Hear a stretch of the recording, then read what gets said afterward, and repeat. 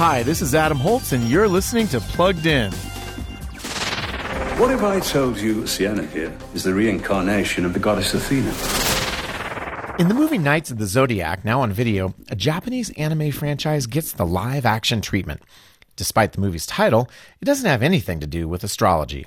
Instead, we meet a teen named Seiya, whose sister was kidnapped years before. He's never given up hope that he might find her, and turns out she was taken because she could channel cosmic energy.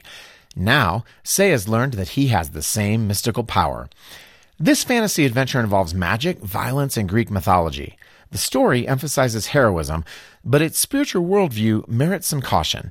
So we're giving Knights of the Zodiac a 2.5 out of 5 for family friendliness. Read the full review at pluggedin.com/radio, and be sure to follow us on Facebook and Instagram. I'm Adam Holtz for Focus on the Family's Plugged In.